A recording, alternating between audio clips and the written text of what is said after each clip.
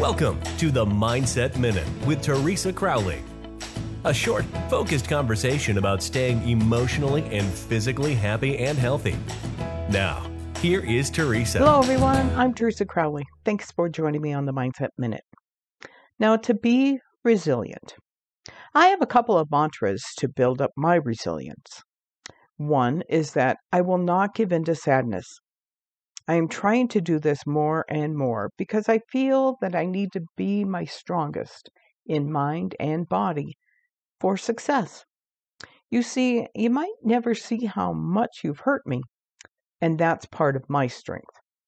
That is what gives me resilience. It gives me power. And also, always think of this: you are enough, and you are complete. I will allow myself to be happy no matter what. That's the Mindset Minute today. I want to thank each and every one of you for joining me, and try it again soon. Thank you for listening. We look forward to you joining us weekdays on the Mindset Minute with Teresa Crowley.